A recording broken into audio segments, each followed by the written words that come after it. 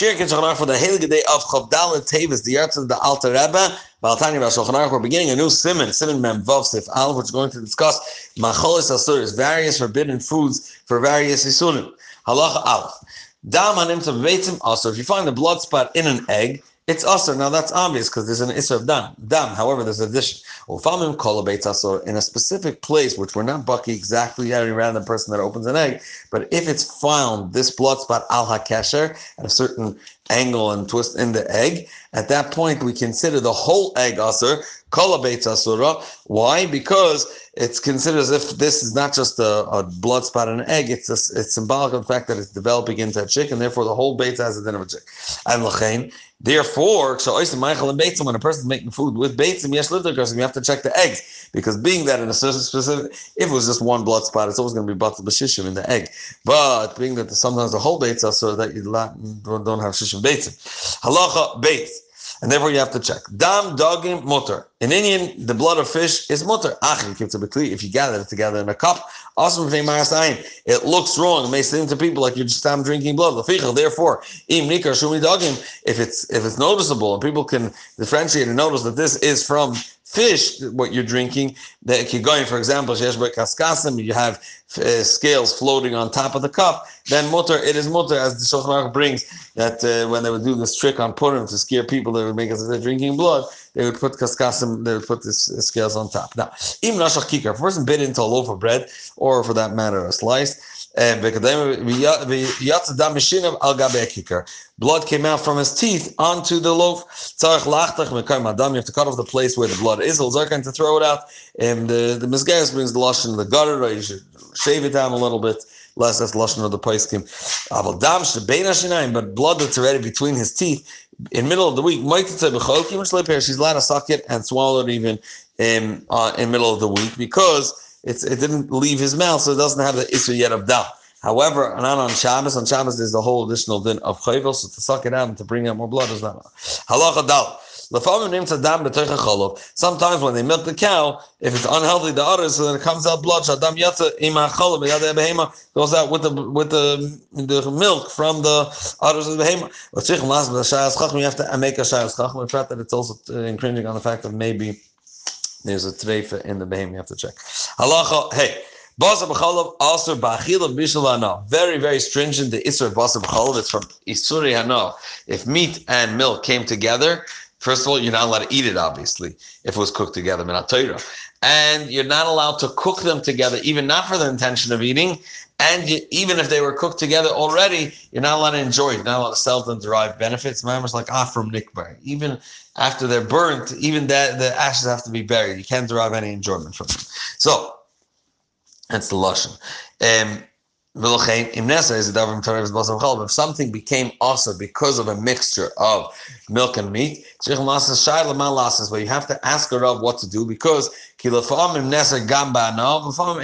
sometimes it becomes also for enjoyment also, and sometimes not, depending on what type of bishul. If it was a bishul derabanan, for example, was kavosh or maluach, or various different we'll see, then there's a place to be matter, the hana and the bishul even, for example, a tzorich refuah, you're allowed to be mevashal bishul derabanan, or depends which chicken, whatever. Again, it's a shayas chacham. Halacha vav. Shnei Yisrael ma'akirim zezda. If two Yidden know each other, which means even if they're not so friendly that they're careful, you don't touch my things. He doesn't just let him walk through his house and just do his own thing or take from his food. Still, they're not allowed to sit at one table. This person eating milchiks and this person eating fleishiks until they place between them something which will remind them, it's noticeable that they're keeping a distance. Because otherwise, we're afraid a person just sticking out his hand and tasting from the other one, and even though they're makpid zelza, but because they know each other, we're afraid of that. One way to make a heker is each one eats on their own little placemat, as we have at home. Or they place on the table between them and between the food, something that is not regularly on the table that will remind it. If you use zim shlolishis mikli, they have to be careful not to drink from one kli. And the Mizgeres reminds, even if they're not on the same table, they have to be careful not to drink from one kli. Why? The food that they're touching with their hands can stick to the kli, and when the next one picks it up, it could end up in his mouth. Halacha zayin. How much more so you have to be careful if you not to use the same kli, not to eat from the same loaf of bread. This person is eating flesh, this person is eating milchik, or in basa v'im cholo, or the same person eating this with meat and this and then using the same loaf of bread to eat with milchik. You have separate salt shakers, or where they would dip the salt in. Why? One for meat, one for milchik. Sometimes you dip your bread into the salt, and there's leftover residue from the food in the melach, and then you come along the next day with milchiks or fleishiks, the opposite, and it's going to be chas shalom again into his mouth. We're knowing the same thing with the things that are commonly on the table and regularly used, like ketchup bottles to have milk and a fleishke, to use it for heating, etc., for heated foods, even if not, because halacha chet. Very interesting. In good old times, there wasn't the blue and red simon between milchiks and fleishiks. They had a different way of doing it.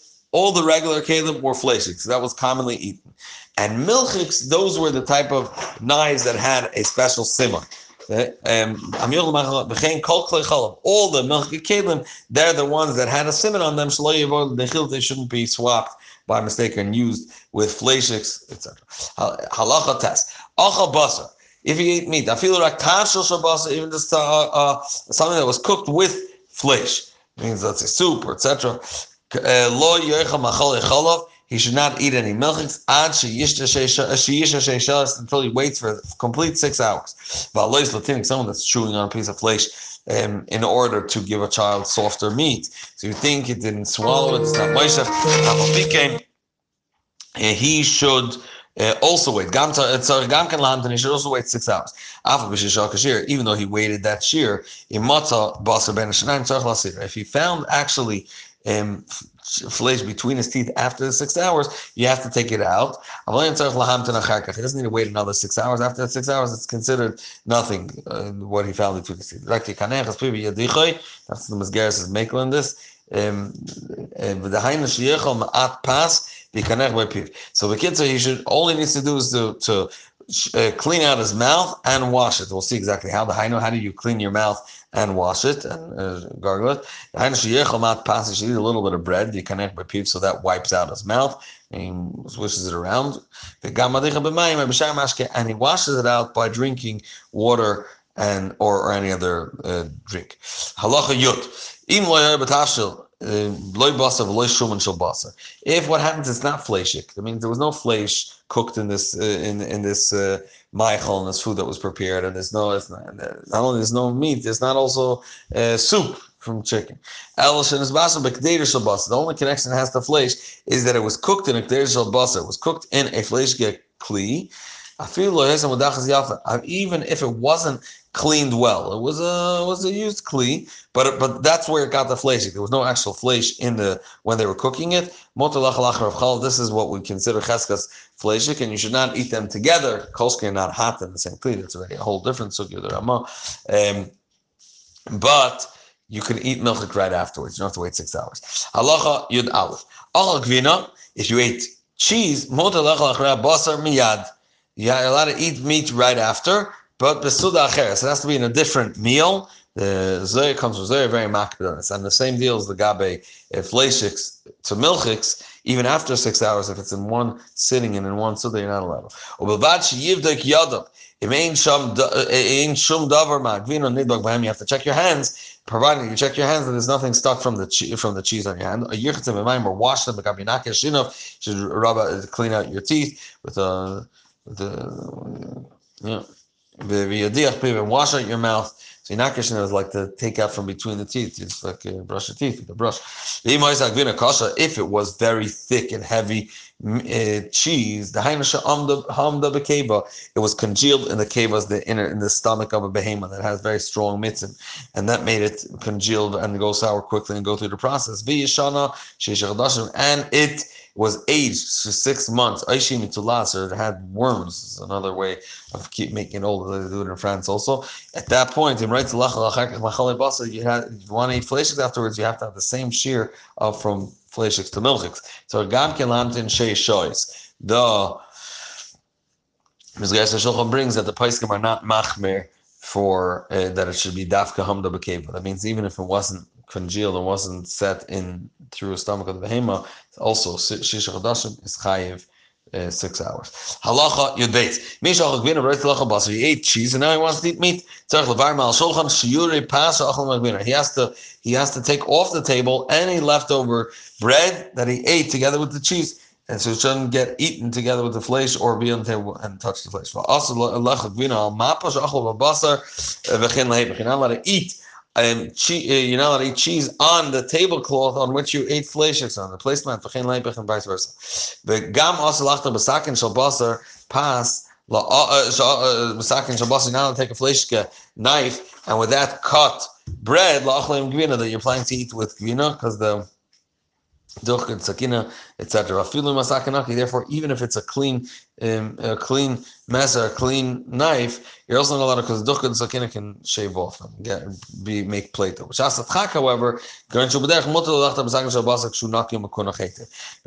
when one is pressed, then he's allowed to use a fleshka knife if it's clean and wiped well. He's allowed to cut bread to use for gvina and vice versa. However, he took a fleshka knife and he cut with it something sharp like bitzolim, onions, or for any other sharp vegetable, let's say radishes, whatever, or tzivkis, and then he put those onions into milchik or the hepech.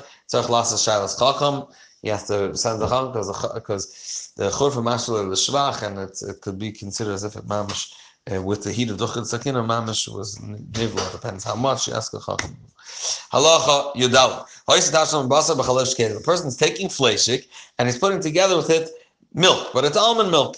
You have to put nuts near it to show people, like we said by the dam dagim, to show people that this is specifically milk from nuts and it's not regular milk. It's not mizalsa. Now